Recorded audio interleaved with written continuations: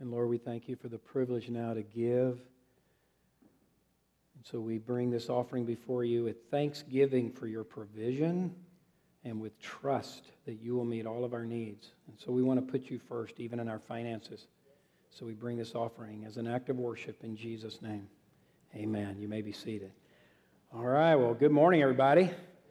I'm David Holt, one of the pastors. Just got back from a week of vacation, had a great time with 2 of my 4 children and all three of our grandchildren, and it's great to be back with you. And just want to share a couple praises as the offering's taken. First of all, we rejoice with Jordan and Carolyn Burbage. They used to be with us, moved to South Carolina, and they had a baby boy, so we rejoice with them. Y'all may remember Carolyn on our worship team and Jordan involved in various ways. And also, we've had some really exciting financial provisions in our church that I wanted to share with y'all. First of all, we have had a need for a larger freezer for the food ministry that we do here, and God provided in the last week a freezer that is virtually brand new, worth at least $6,500 for free, given to our church. So we praise God for that. And I just want to express a deep personal gratitude for Shannon and Kathy Hayes. Shannon came on full-time as one of our pastors in January. Kathy's been with us before that. And they have just been amazing in going through some of our financial workings as a church. Where can we save money? How can we even be better stewards as a church? Because we really treat every penny given to Living Hope with incredible thanksgiving, and we want to be good stewards, and we want to handle our finances with integrity and so forth. And so just a couple examples of some areas that they have really been a blessing to our church. We recently adjusted some things with our property insurance, and it's going to save us $6,800 a year as a church. Yes. And then I still don't understand all the details. You can fill me in later, Shannon, on how this worked. But basically, something with our gas bill and how that's done, we're going to save $4,700 a year on our gas bill as a church. So praise God for that. So because of that and because of your faithfulness in giving, and thank you for every one of you that so faithfully give, we as an elder board just this week decided to apply another $10,000 directly to our mortgage principal to reduce our debt on this property. So that's another huge praise. Because we want to get rid of that as quick as can. So if any of you have $1.3 million that you want to give to alleviate our mortgage, we would receive that. Come talk to me after the service. No, really, I've been asking God more regularly. God, would you just provide $1.3 million so that we can have no debt and even increase our tithe beyond 10%? Wouldn't that be cool? I also have another quick praise. Brooks, would you come up, please? And I didn't tell you I was going to do this, but... willing to say something for a minute? Yeah, you're always willing. I love that. So another exciting announcement. Brooks Lamont has been doing an internship with us for the last year, and he's full-time with Phi Slam Ministry at UGA. But because of his internship and the amazing heart that we've seen in him, we have asked him to come on staff for 10 hours a week, and it started this week, overseeing our home groups. Y'all been hearing a little bit about this, but our vision for the fall is home groups that you are connecting in a home, in a small group, based on where you live. So you're geographically connecting with people that you live close to. And so exciting to announce Brooks coming on 10 hours a week, part-time staff to oversee these home groups. And you want to say anything? Yeah. So I started coming to Living Hope in the spring of my freshman year of college. And so I'm coming up on 4.5 years here at Living Hope. And it's just crazy to think that this is where my lifetime of ministry is going to start, here at this place that has been so special and has been my home for my college experience. And I'm excited to be here to help be a part of what's going on in this family. I'm excited to see what it looks like when the church starts to begin to gather in the home around the table and do what Jesus did with his disciples and sharing meals together and doing life together. And it's going to be a special thing, and I'm excited to be on this journey with you guys. Thank you, brother. All right, you put that on the screen. Ma'am. All right, before we dismiss our children, turn to 1 John chapter 4. 1 John 4, we are in this study of the book of 1 John. And one of the things that I want to remind us of and why we're going to land and linger on one verse today. Sometimes in a study of the book of the Bible, you come to one verse and you go, that's enough to preach. For the whole message is going to be on this one verse, and you're going to have this memorized by the end of this message because we're going to repeat it together over and over. Matter of fact, we're going to start it right now. Say with me, he who is in you is greater than he who is in the world. He who is in me is greater than he who is in the world.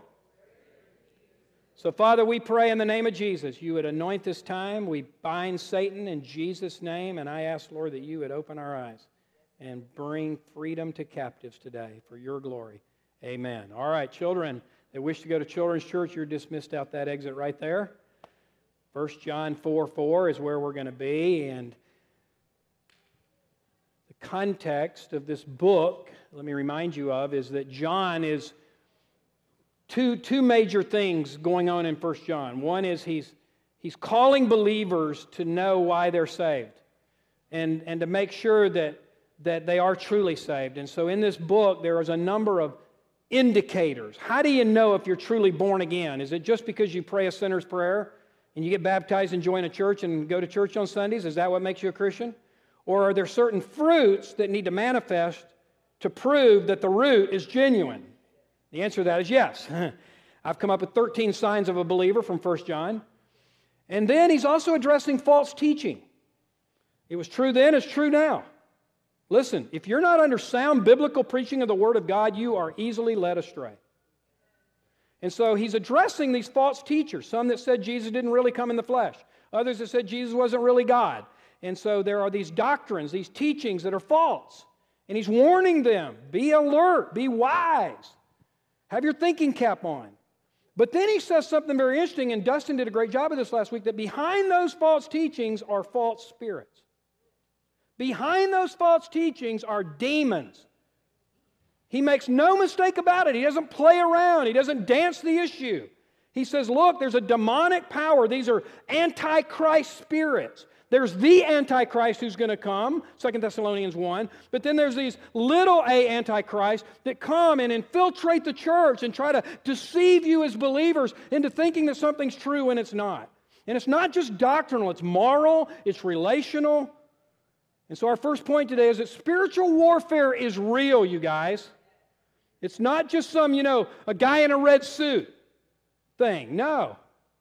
From Genesis to Revelation, the Bible speaks of demons and Satan, and they're real, and they haven't vanished the earth. They're alive and well. I like the guy who said, Satan's as mean as the devil. Better beware. Literally, in Genesis, you have Satan appearing as a snake, deceiving Adam and Eve. In Exodus, you have Moses performing miracles under the power of God, but then you had the magicians doing false signs and wonders to deceive people. Say, how does that work? Well, that's a whole other message. Deuteronomy, before you enter the promised land, God says, look, be warned, don't get involved in it. If you look at that list in Deuteronomy 18, it's all spiritual warfare stuff. Sorcery, witchcraft, consulting the dead, mediums, spiritists. That is demonic stuff. You go down here to the street and you get your palm read by that little place down the street, you are opening your life to demons right then and there. This stuff is real. You need to be informed. Then you go to the Gospels. Jesus, what does he often do in his ministry? He's casting demons out. He's setting the captives free. The Gadarene demoniac had multiple demonic spirits enslaving his life. He was cutting himself. He was whacked out, and it was because of demons in his life. Jesus casted them out, set the guy free. It didn't end there. The book of Acts, Jesus transferred this authority to his believers. And if you're in Christ today, you have authority over Satan. Hello, because he who is in me, say it together, repeat after me. He who is in me is greater than he who is in the world. See, you've already memorized the verse of the Bible today. Isn't that awesome? So Jesus transfers this authority to the early church.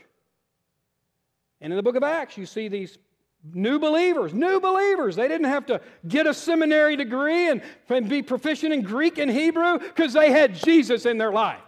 Because he who is in me, amen.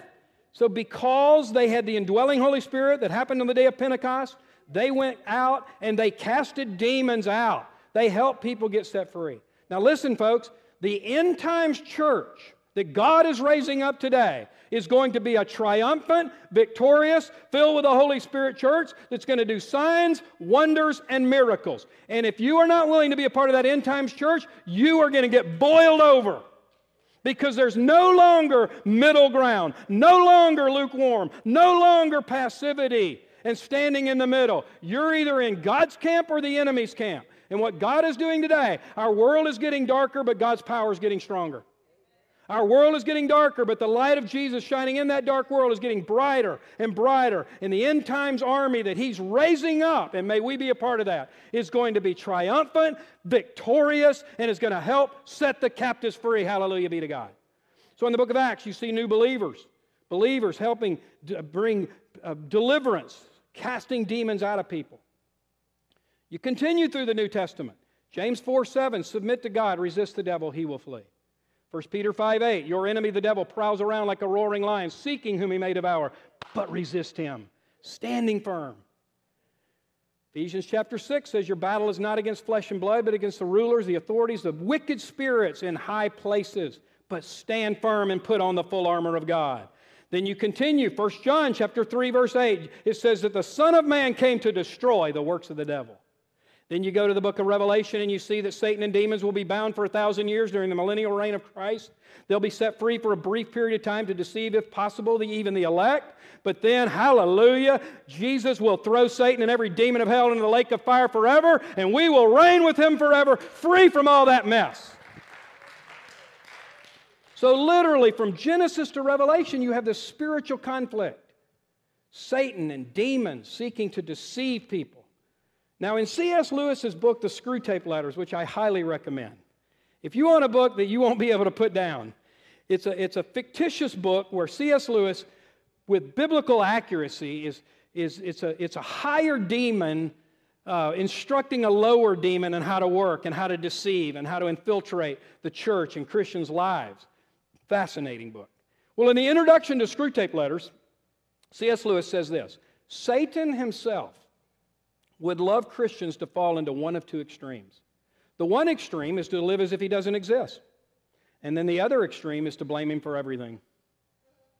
Now, I believe in America, we tend toward this extreme, living as if He doesn't exist. Don't even think that He might be a part of that problem and struggle that you've been having for years that you can't seem to get victory over. And you've never considered until today, because God's going to set you free, that maybe it was a demonic presence influencing you. You see? So we tend to be way over here. We don't think that He even still works today. Oh, that's just Bible stuff. That was for the bygone era, but not today. But I've done a lot of ministry in Africa, and Pastor Isaac would attest to this. He said in Africa, he says, man, people are way over here. They blame Satan for everything. And they put more focus on demons than Jesus. And so where's I don't really like the word balance. I like the word biblical accuracy. We want biblical accuracy. And in Ephesians 4, verse 27, listen, it says, don't give the devil a place. Now, that's written to believers. Okay, in Ephesians 1, he had established the superiority of Jesus. In Ephesians 2, he had established that we are seated with Christ in the heavenly places. Then in Ephesians 4, he says, don't give the devil a place, and that Greek word is topos, which is the word we get topography. It literally means real estate.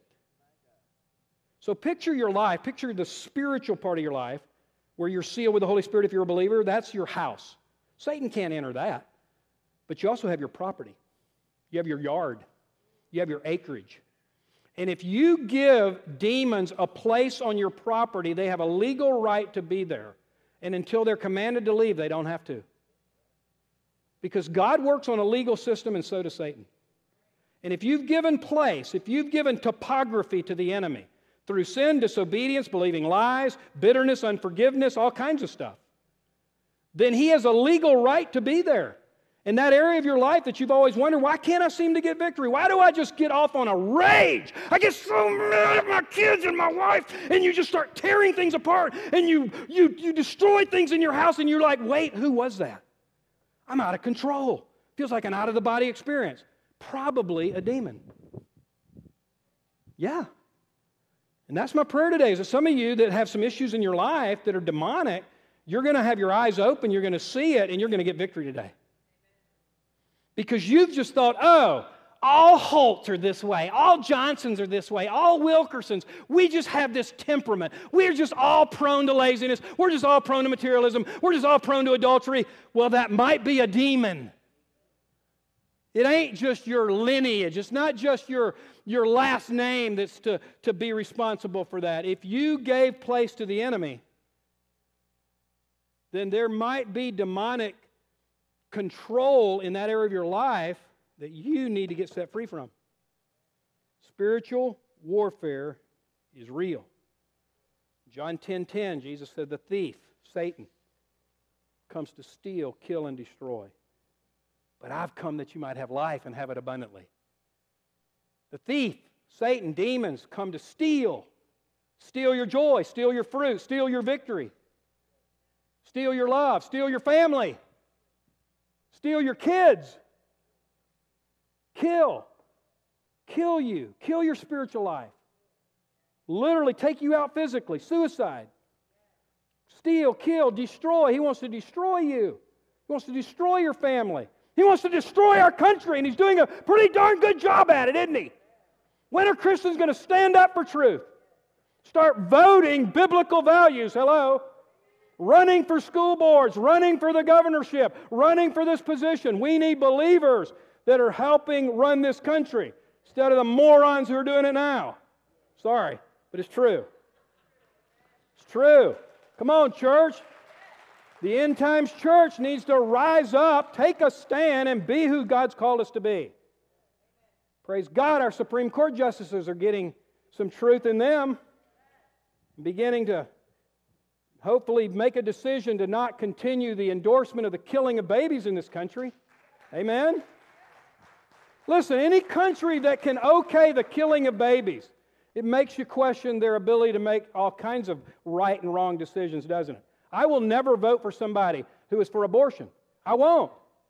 You say, well, that's a single issue deal. Well, then you call it what you want, but it is what it is in my life, because I can't trust any politician who can't see that that's life in the womb making other decisions. Sorry for the rabbit trail. First service didn't get it. Maybe you needed it. I don't know. But the Bible says he comes to steal, kill. Kill babies, kill families, kill churches. Listen, I remember, I think it was Dr. Tim Warner in my class on demonology at Trinity. He said one of the biggest tools of the enemy is to render Christians spiritually ineffective.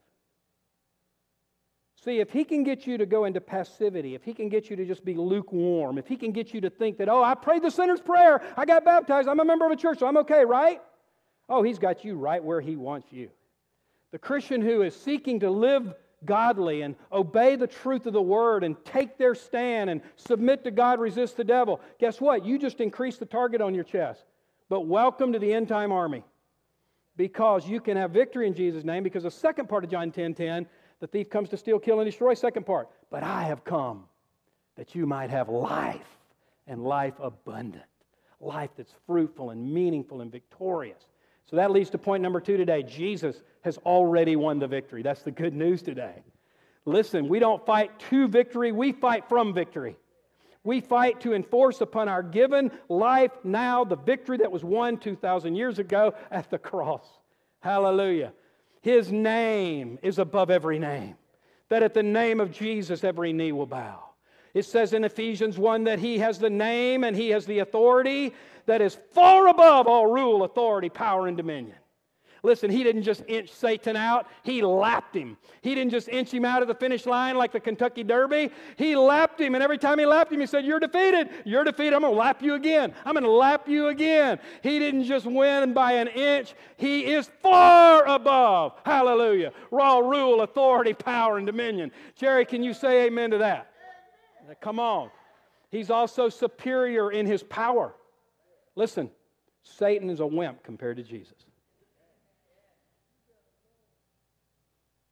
Now, we need to have a healthy respect for spiritual warfare, but you should not have a fear of Satan. Somebody said, oh, Pastor David, you must have had a really tough week because you're preaching on spiritual warfare. I bet you came under great attack this week. Actually, I didn't. And I'm not saying this with any sense of pride, but I'm walking with the Lord. I'm in the Word every day. I'm praying. I'm worshiping. I'm filled with the Holy Spirit. And so, no, my week was really no different. Now, I've had times when Remember one Sunday in Winnetka Bible Church, I was in seminary and I was preaching their young adult class on spiritual warfare. I got up that morning, I'm getting ready, I'm having my breakfast. Next thing I know, I'm over the toilet throwing up. And I'm like, this is the enemy. In Jesus' name, I reject and resist any demonic attack on my life right now. I command you to leave. Boom, immediately felt better. So those things do happen. But we don't walk in fear and intimidation because he who is in me is greater than he who is in the world. Say it together. He who is in me is greater than he who is in the world. Who is that he that is in you? It's Jesus. It's the Holy Spirit. It's all of the Trinity. You get all of God. Your body is a temple of the Holy Spirit. You're sealed to the day of redemption. You have God living in you, believer. And so he who is in me is greater than he who is in the world. That's a capital H. See that? He, God. God the Father, God the Son, God the Holy Spirit. If you're saved today, you have the indwelling God in you. Now, if you're not saved today, then you're in the enemy's camp. We've talked about this in 1 John. He says you're either a child of God or a child of the devil. You're either in the kingdom of darkness or the kingdom of light. There's no middle ground. So if you're not saved, then this verse doesn't apply to you. Matter of fact, if you're not saved, he who is in you is the same one who is in the world.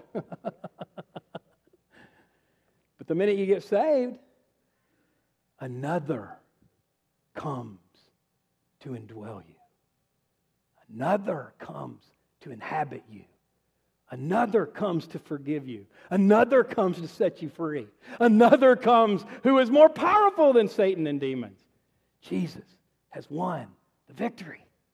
So turn to 2 verses real quick. Go to the left a few books to the book of Hebrews chapter 2. It's interesting that both these passages, it's chapter 2 verses 14 and 15. Hebrews chapter 2 verse 14.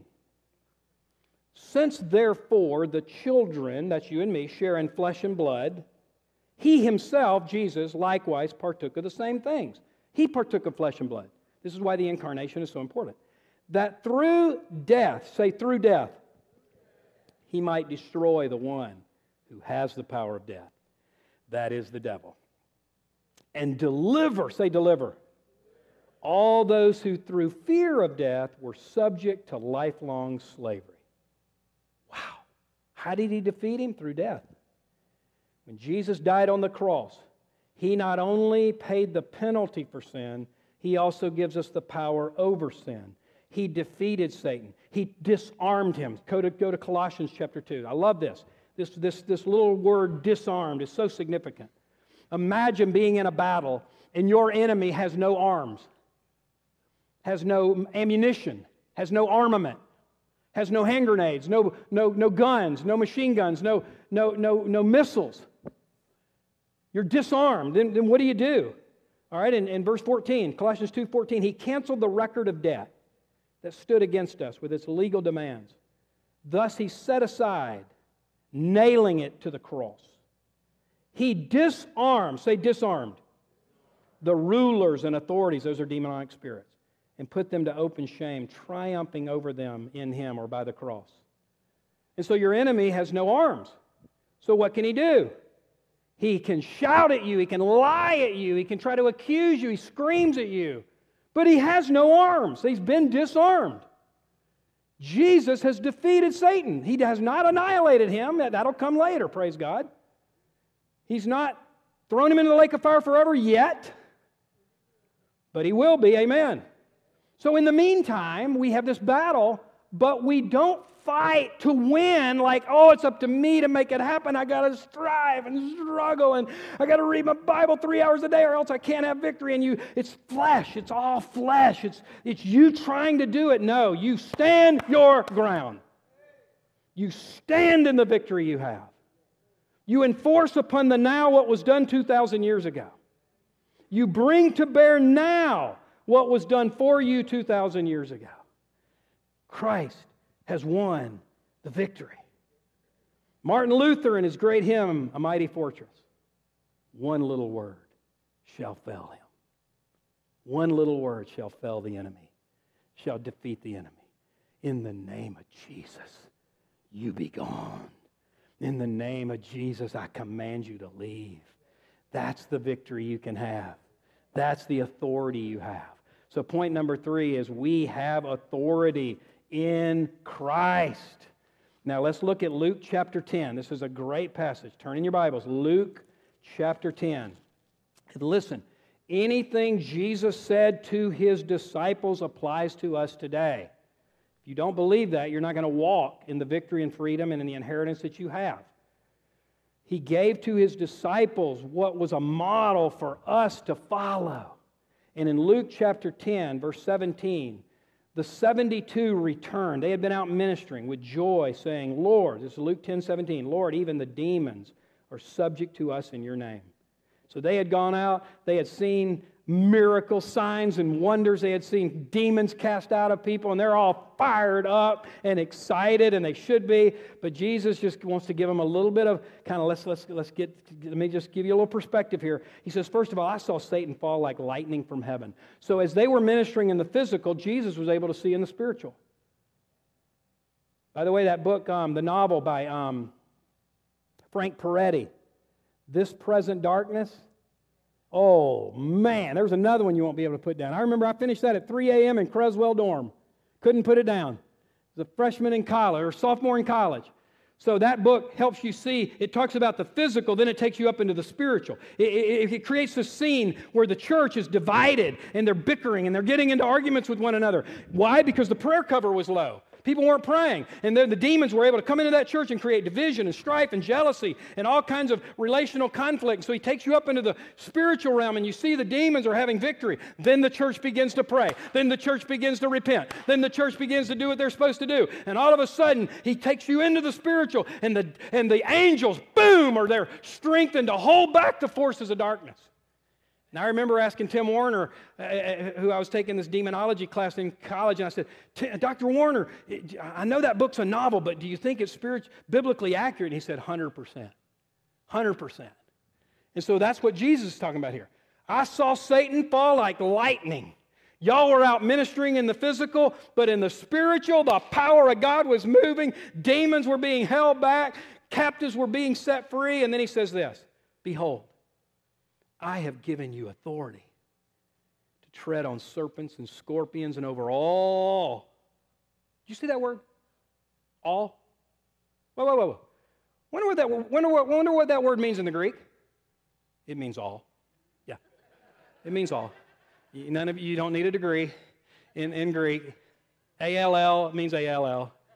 It means there's no realm in which you don't have authority over.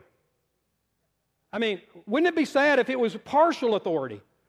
Oh, you have authority here, here, and here, but, well, you don't have it here. Too bad. So sad. No, all. I have given you authority to tread. I've given you authority to tread on serpents, scorpions, over all the power of the enemy, and nothing shall hurt you. Nevertheless, and this is like, hey guys, this is awesome. You ought to be excited. You ought to rejoice, do a couple backflips, but just hold on. Just for perspective, don't go overboard here. Don't be like what Pastor Isaac says is often happening in Uganda. Those of you watching, pastors, I know you. Some of you are imbalanced here. You need to hear this. We're imbalanced over here. So, hey, fair is fair. We're going to help each other. But just this part's for you. Nevertheless, do not rejoice in this, that the spirits are subject to you, but rejoice that your names are written in heaven. In other words, don't ever get more joy out of doing spiritual warfare than you get out of just knowing Jesus Christ personally. Amen? So again, rather than balance, I'll just say accuracy. Biblical accuracy is that our joy from just walking with God, knowing Jesus, having our sins forgiven, being righteous in His sight, that should always be the number one joy in our life. Oh, and with it, icing on the cake, we get authority. We also get authority. I mean, all this is amazing. This gives me my primary joy. I'm going to focus on Jesus, my relationship with Him. And in addition to that, how cool?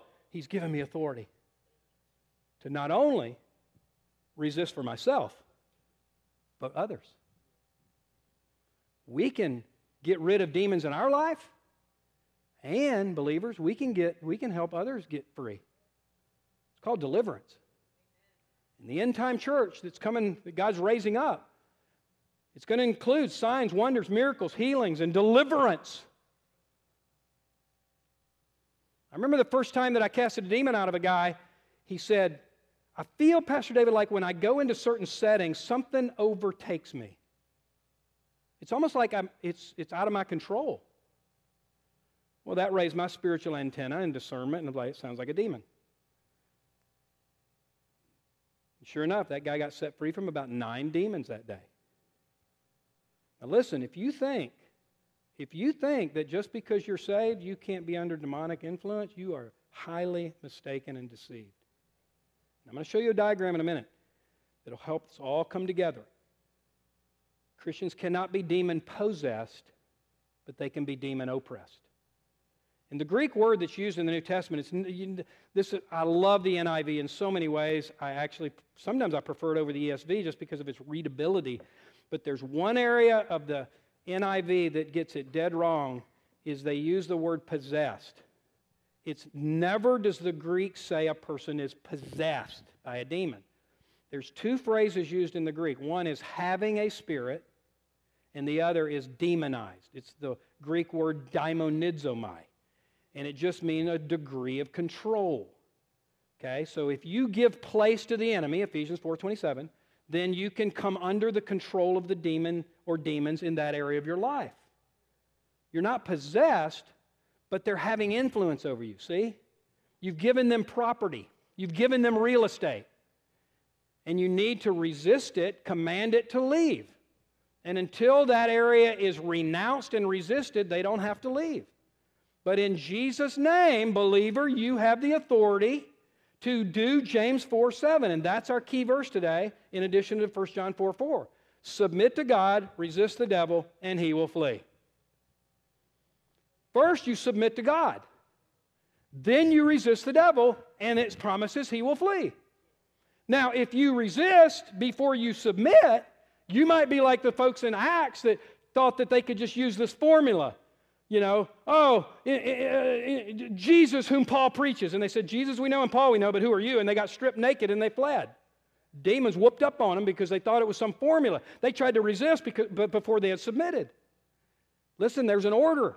Submit to God. That's when you yield to God, you surrender to God, you take back the place you gave the enemy. You renounce the areas that you gave place to the enemy. You have sex outside of marriage, you create a soul tie with that person. That gives room to demons. I've had so many people say, man, why do I feel this invisible link to this person? We had sex, we broke up, then I had sex with this person outside of marriage, we broke up, but it seems like every time I hear that name, or every time I see a commercial that reminds me, it's like there's this invisible link to that person. I said, that's because there's a soul tie. You gave ground to the enemy. There's probably a demonic influence in your life because of your sin. And until you confess that and renounce that and command it to leave, it can stay there. And so they do. They say, God, I confess that I had sex outside of your will with such and such. And if I gave ground to the enemy, I resist that. I command that to leave in Jesus' name. And they get set free. All of a sudden, they can hear that name of that person next time, and it's like, man, it doesn't affect them anymore because they're free. They gave place to the enemy. Listen, repeated sin. There's a reason that the stores down the street say wine and spirits. Hello. You ever thought about that? Come on. You ever thought about that? Wine and spirits. Hello. You continually give in to alcohol. You get drunk. It becomes an addiction. We just have addiction in our family. It's a disease. It's a sin. It's called the sin of drunkenness. Hello. And it gave ground to Satan, and you have demons in your life because you've given ground, and those need to be resisted in Jesus' name. God, I confess that I have sinned the sin of drunkenness, drug abuse, bitterness, unforgiveness. God, I confess that. I renounce that. If that gave ground to the enemy, I command any demons that I have given ground to leave in Jesus' name and go where Christ sends you. That's what you do. And you get set free. That's the beautiful thing today. Because he who is in me is greater than he who is in the world. Let's say it together. He who is in you is greater than he who is in the world. In James 4:7, submit to God. Resist the devil and he will flee. Now, I have a little pamphlet in the back there. I don't even remember the name of it. It might be called Solving Problems God's Way. I don't know. But I use a baseball diagram because I'm a big baseball fan. First base, second base, third base, home, right? Home is freedom. Now you get a hit the ball. Where do you go first? Do you run to third base first? No. What base first? First. Then where? Second. Then third. Even if you hit a home run, you got to touch all the bases, right? Well, here's the pattern for victory in your life. Submit to God, first base. Any problem you have. It can be physical. It could be relational. It could be emotional. It could be mental. But you have a problem. You have a conflict. You have something in your life that's not the way God wants it. You're frustrated. Okay? Go to first base first. Submit to God. God, I submit to you. I yield to you. Lord, show me anything in my life that's not right with you. Woo! See, some of you are going to have some serious homework to do after today. Because you're going to go today, you're going to go to a park, you're going to get alone for a couple hours, or tomorrow. Don't put it off. And you're going to say, God, I want to be radically right with you. God, I want to be free. I want to experience the second half of John 10:10, life abundant. Lord, I want to surrender and I want to submit to you. I want to yield to you. Lord, show me if there's any areas that is not right with you. Search me, oh God, and know my heart. Listen, I had a guy one time. He was doing this. I know you may not believe it. You can say it's weird, but it's true. He began to just get deeply serious and being radically right with God. And he said, God, show me anything, any place I've given ground to the enemy. And all of a sudden, he remembered this little voodoo doll that he brought back from a missions trip.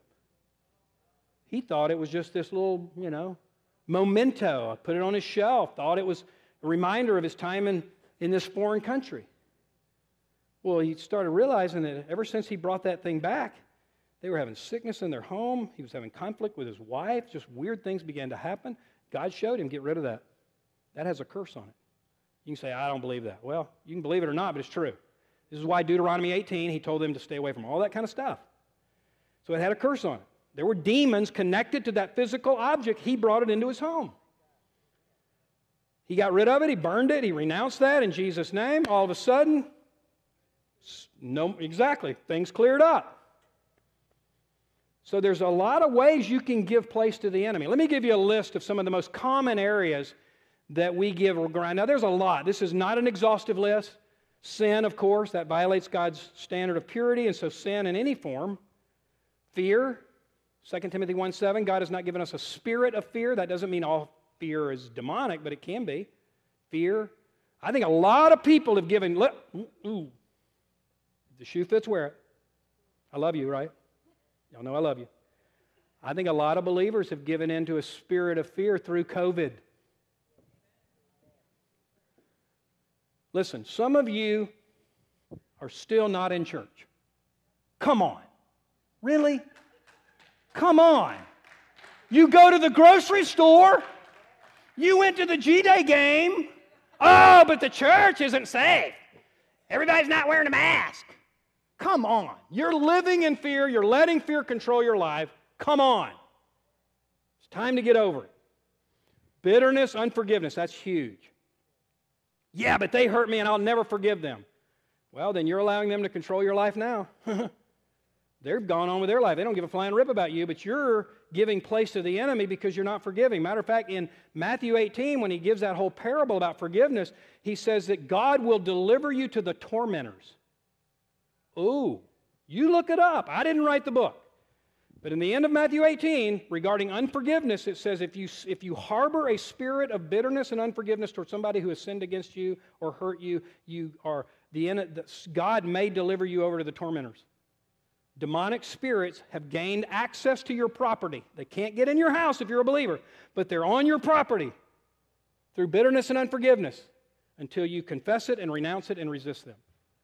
False spiritual activities, that'd be like horoscopes, Ouija boards, going to the palm reader down the street. That's looking for a spiritual experience or guidance through something other than God. Now, I know ancestral sins is a whole other sermon. 3 books I highly recommend, and the 7th Step to Freedom deals with this, ancestral sins, but the 2 best books on spiritual warfare you could ever read. I used to say they were in my top 10 all-time Christian books. Now I'd say my top 5. Other than the Bible, these are in my top 5. Victory Over the Darkness, The Bondage Breaker, and in The Bondage Breaker, he walks you through the steps to freedom. 7 steps to freedom. If some of you feel really desperate to do this, I've got 7 copies in my office, and I'll give you one today. But this is where you get alone with God for about 3 hours and you pray through these things. It's every area where you might have given ground to the enemy. And then you just do James 4:7. But ancestral sins are the sins of our ancestors that get passed on to us. You say, well, that's not fair. Well, neither was it fair that we inherited an Adamic nature. We're born sinful, right? Well, that's something we didn't do. That was Adam. But that's just the way it works. That's the way it works in God's kingdom. And so I believe this is important because it shows that you're not just an island, that your actions don't just affect you, they can affect your family.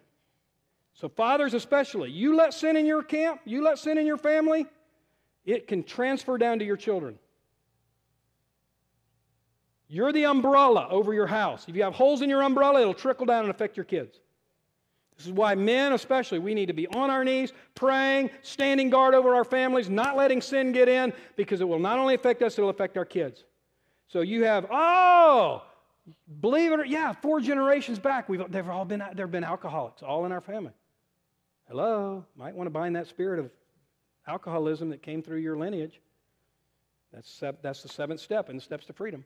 Anger and rage, that's in Ephesians 4.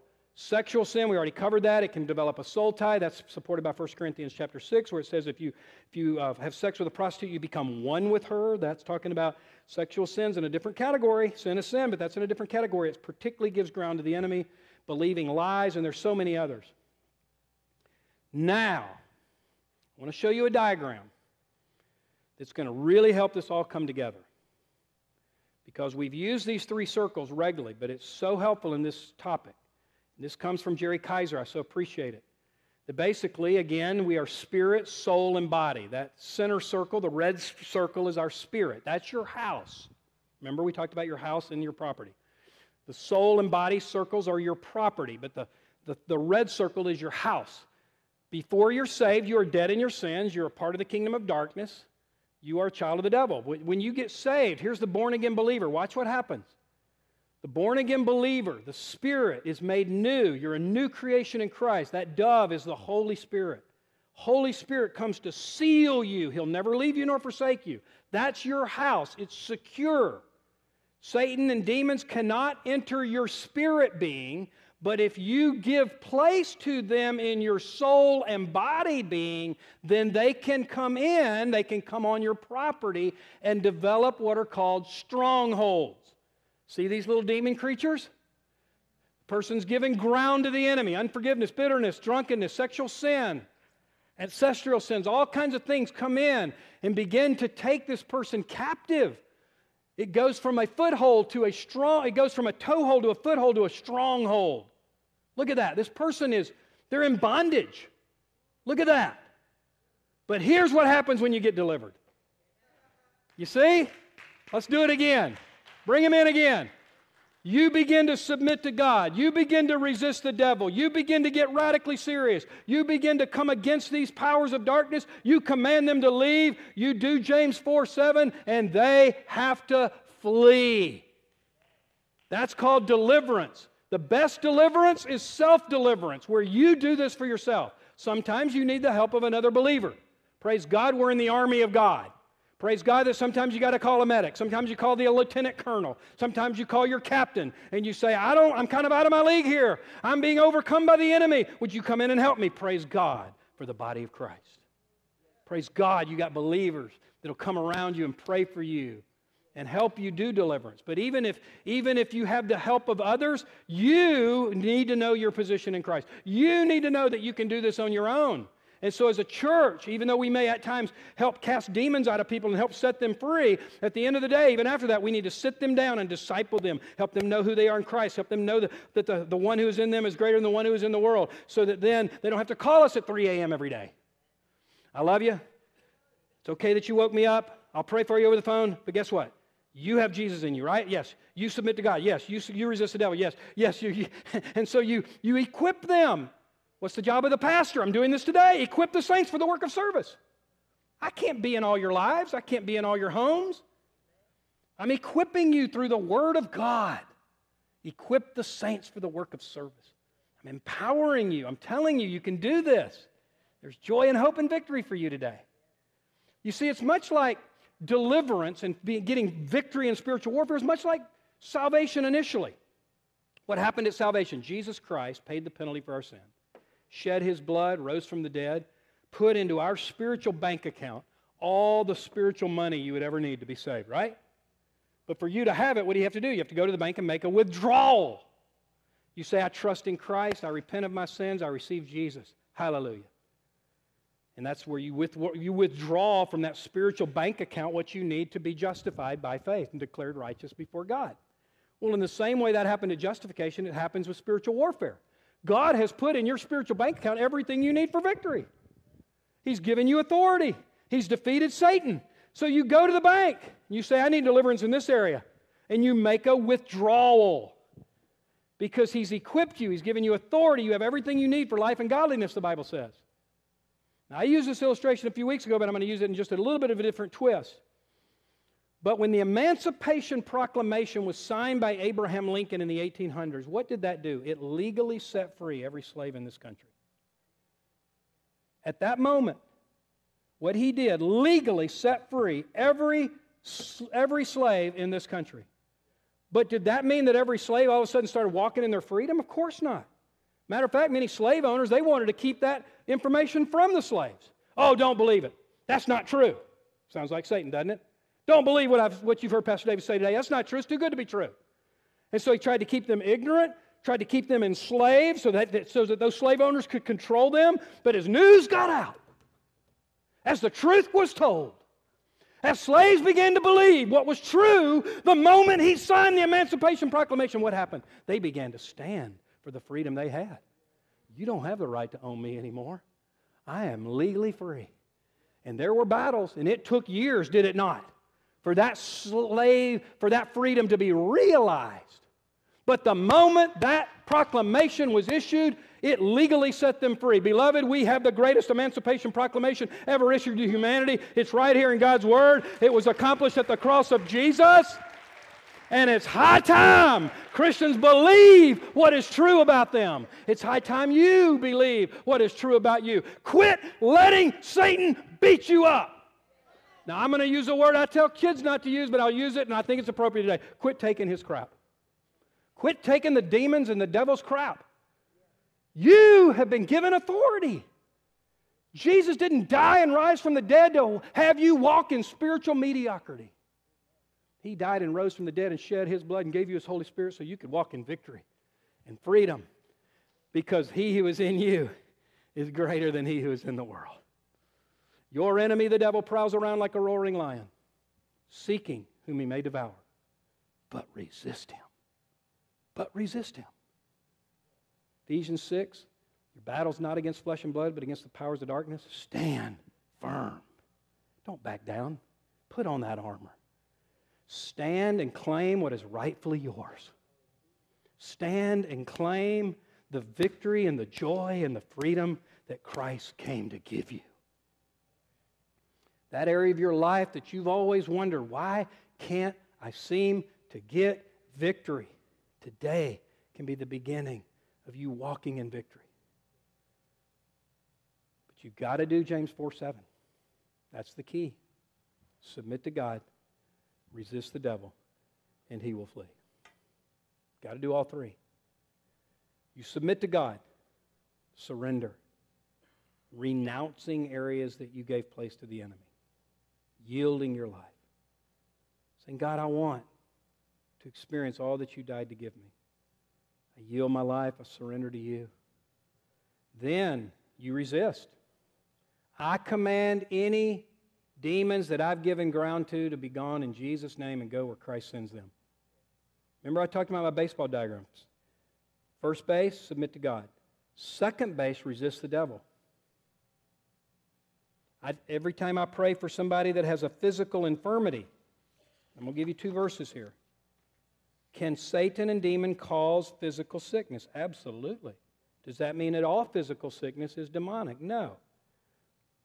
I've had my knee prayed for, wasn't healed. So I had knee replacement surgery in December. I'm so glad I did. Praise God for the doctors. So all physical issues are not demonic. But before I went to third base, the doctor, I did first and second base. I submitted to God. I resisted the devil. Didn't take care of it, so I went to third base. That was a doctor. It might be medication. It might be a counselor. It might be a lot of things. But why do we go to third base first? You go run to the doctor before you've even done first and second base. You go run to your medication before you've even done first and second base. Submit to God, first base. Resist the devil, second base, and he will flee. In Mark chapter 9, verse 25, Mark 9:25, Jesus casted out a spirit of deafness and muteness. That's what it says. So the guy couldn't hear or talk, and it was because of a demon. In Luke 13:11, it says a woman crippled by a spirit for 18 years. Just telling you what it says. So she was crippled, and it was due to a demon. Demon cast out, she was healed. Doesn't always work that way. But again, why do we not do what the Bible says? Follow James 4:7. Submit to God. Then resist. You have authority in Jesus' name to command evil spirits to be gone. And then, one more thing, and we'll take some questions. Then you refill that space that was occupied by demons, or else 7 more can come back more powerful than the first. That's biblical. So when you've commanded the demons to leave, you need to refill that space with godly things, the filling of the Spirit, the Word of God, praise and worship, godly fellowship, obedience.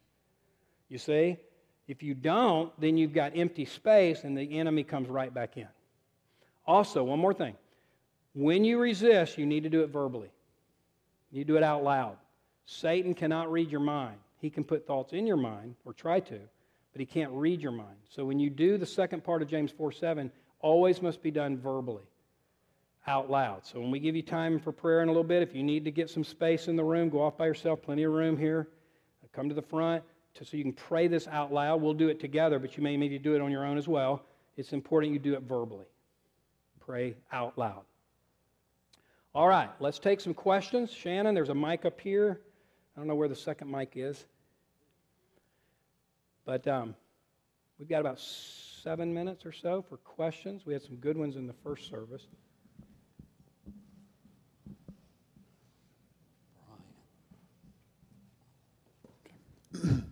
So a lot of times we'll talk about spiritual warfare in terms where we're saying that Satan is doing this thing or that thing. And, you know, I'm not sure how this works in terms of the spiritual dimension versus a physical dimension, but it gives the impression that Satan is omnipresent. So could you speak to maybe the way that we talk about that, or what the real spiritual reality is? Yes. It sort of puts him in disproportion. So I'm wondering if you would just clear that up. Thank you. So there's one Satan, many demons. Satan was originally Lucifer, was kicked out of heaven, took a third of the angels with him, and those are now demons. So it's probably not accurate to say Satan was attacking me. Again, I get what people are probably saying, but I almost want to say you're not that important. Sorry, but there's only one Satan, and he can only be one place at one time, but there's multiple demons. Third of the angels, how many is that? I don't know. Just glad they're outnumbered by angels. So demons, it's probably more, I'm under demonic attack, is probably the more accurate way to say that, not Satan's attacking me. Good point of clarification. What's the difference between being demon possessed and demon oppressed? Thank you. So if you look at those 3 circles, I don't know if we can bring them back up, but to be possessed would be to have demons owning you. That's what the word possess means, to own. You know, I possess this Bible. I own this Bible. And so to be demon possessed would be that demons have your spirit. And basically, all non-Christians are demon possessed. Doesn't mean they're hanging from the chandeliers and foaming at the mouth and doing weird things like the Gadarene demoniac, but they are owned. They are owned by Satan. We've seen that in 1 John. You're either a child of God or a child of the devil. So possessed means that he would own your spirit. Oppressed means that you are owned by God. You have the Holy Spirit in your spirit. So you're possessed by God, but you are oppressed or influenced by demons. So a Christian cannot be demon possessed, but he can be oppressed. Does that help? Christian cannot be demon possessed, but a Christian can be demon oppressed or under the influence of demons if they've given place and not resisted.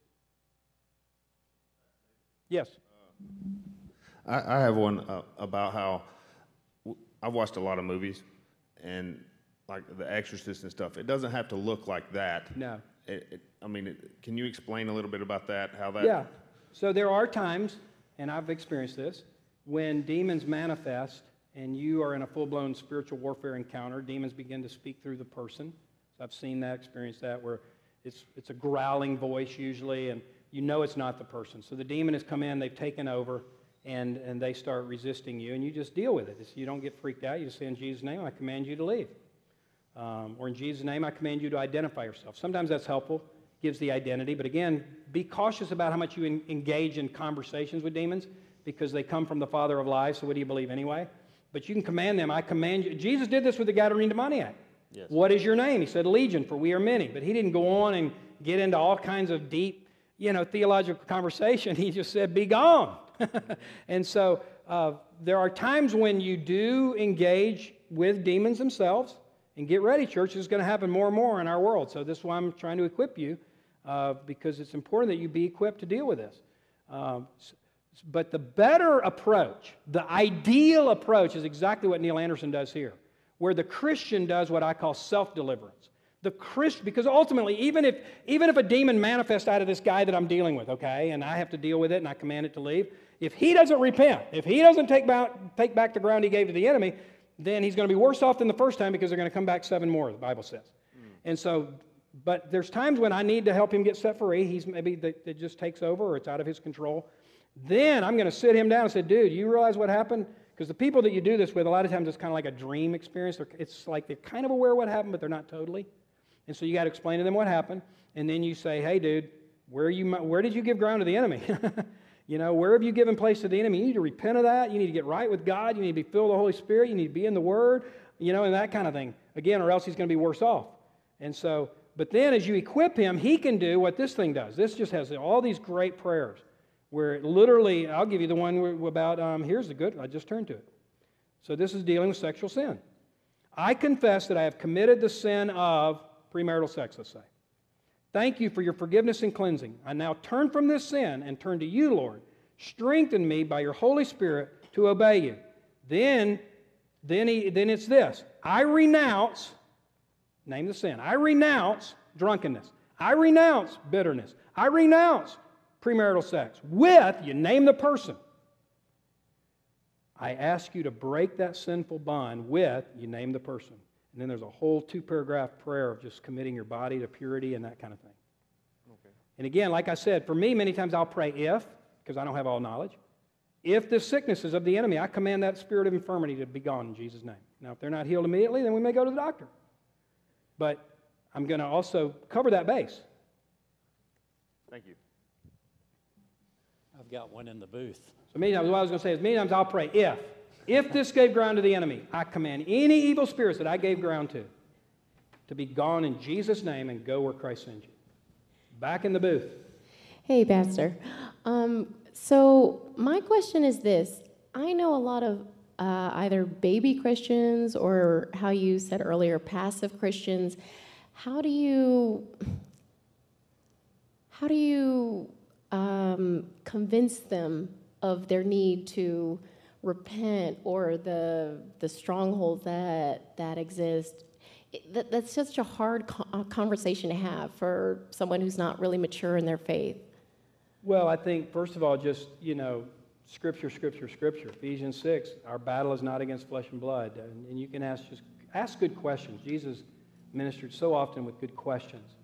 Are you aware that there is a spiritual battle? Do you know anything about Satan and demons? I'm not trying to scare you or freak you out, but the Bible talks about this a lot, and I want to help you, offer for them to listen to a message like this, read Neil Anderson's book.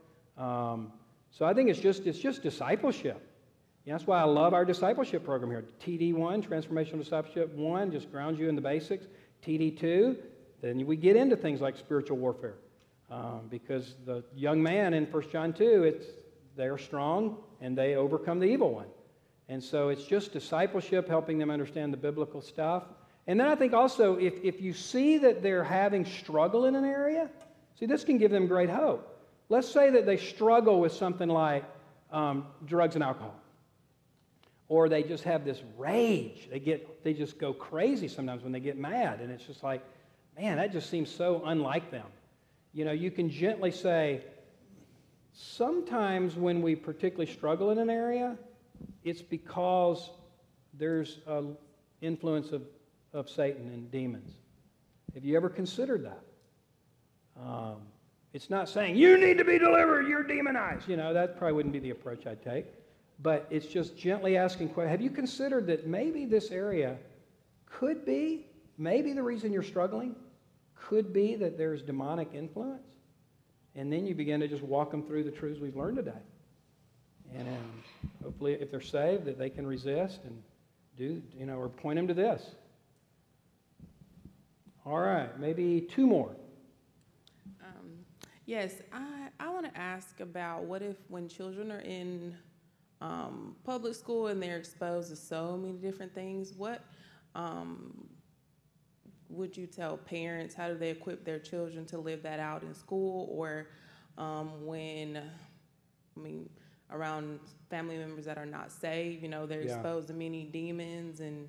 No, that's a great question. First of all, when you send your child to, and I'm not telling you you're wrong if you send your child to a public school. I understand some people maybe not feel like they have any choice but when you send your child to the current public school that we have in this country, you need to cover them in incredible prayer. Because the things that are coming down the chute in the current most public schools today is really, really, really ungodly. I mean, you look at even the stuff they're trying to teach kids now regarding sexuality at a young age. First, second, third grade, like you can choose your gender. Are you kidding me? So first of all, you got to be involved, parents. You need to go, and you can. You have the right now to look at the curriculum that they do, to study it, review it, and withhold your child from classes where they teach stuff that you know is unbiblical, like sexuality, and you know they're gonna teach stuff that's not biblical. So you need to withhold your kid from those classes. Use it as a tool for discipleship. You know, take what the enemy intends for evil and turn it for good. And so, yeah, they're exposed to all these horrible things. We could just poo-poo that and be all anti that, and I just did. But how about reverse that and now say, hey, here's a great opportunity to show them the truth, to show them that this is not true. My daughter did this 1-year gap program called Impact 360. She learned how to answer atheists. So when she came to the University of Georgia, she had a year of this training, godly, biblical worldview. So when her teacher said, you know, the Bible's full of contradictions, there was my daughter raising her hand. Could you please show me one? She stood up because she had been equipped. She had to read books by atheists and then refute them. And so we need to take what's presented on the enemy's side and counter it with truth and counter it with the light. Come at darkness with light. But man, cover your kids in prayer. Every day you drop them off, I bind the powers of darkness over this school in Jesus' name. I plead the blood of Christ over my kids. Lord, don't let them hear anything that's not of you. Just help it go right over their mind, not even comprehend it. And you got to stand in the gap and fight for your kids. All right, one more. Great. Like to Great say question. this, I'm rebuking the devil. You can't just say, devil, I rebuke you. You have to rebuke him with authority to let him know that he's got to go. Satan, the Lord rebuke you in the name of Jesus, and I declare under the blood of Jesus that you have to go, because if you let him think you just said, Satan, the Lord rebuke you, he ain't paying you no attention. Yeah. He'll sense your weakness, right. won't he? That's right. That's right. You gotta Amen. be with authority. That's right. And that's why, again, you come back to the victory of Jesus, the name of Jesus, the blood of Jesus, the cross of Jesus, and the delegated authority that he's given you. He's given you the authority to do this, and you stand in who you are in Christ. Well, let's pray together. Submit to God. Are you willing right now to submit to the Lord? Yield to him. Surrender to him. Invite him to search your heart and life. Invite him to show you any area where you have given place to the enemy. Many of you have already been made aware of that. I encourage you right now to maybe find a place in the room if you need to just be alone. Lean against the wall, come to the front, go to a place where there's nobody around you. So you can do this if you need to. But I'm just going to walk you through this process now to submit to God. confess any area that you have violated His holy standard. Bring it to the cross. The blood of Jesus can cleanse of all sin. There's no bondage He can't give victory over. Hallelujah. Great hope and joy today. Then you resist. You resist the devil. Exactly what Leola just said. Command him in Jesus' name. I command any demons to be gone. I resist, and we're going to do this out loud in a minute. I resist Satan. Command them to go where Christ sends them. Sometimes it happens immediately. Sometimes you got to persevere. You got to apply some other tactics like worship and prayer and the Word. Maybe you need the reinforcement of another believer. They're available today and after today. And then you refill that place with the Holy Spirit, godly things, word, prayer, worship, fellowship, or else those spirits will come back. So together out loud, if you're willing to do this, let's stand together, and I want our prayer team to begin to take your places, please. Let's stand together. Prayer team, if you need to use those side rooms today, you feel free to do that. So first of all, we're going to do this together out loud. If you're willing, repeat after me. I submit to you, God. I yield to you, Lord. I surrender my life to you, God. Praise you for your victory. Praise you for your name. Praise you for giving me authority. I resist the devil in Jesus' name. I command any evil spirits to be gone in Jesus' name. I resist the devil. I resist the demons. I command them to leave me and go where Jesus sends them. Now fill me, Lord, with your Spirit. Fill me with your word. Help me believe your truth. Help me to stand in the victory you've given me. Oh, Lord, we love you and we praise you. Thank you today that greater is He that's in me than he that's in the world. Together, He who is in me is greater than he who is in the world. Oh, God, I just pray now that the truths today would be sealed in our spirit and mind. I pray that you would take what we've learned today and have it be applied with great victory, authority, and freedom today, tomorrow, and for years to come. God, I pray that if there's people today in our lives that we need to point to this message, not because I've given anything great, but because your word is so awesome. You just put that on our hearts and minds that we could help set other captives free.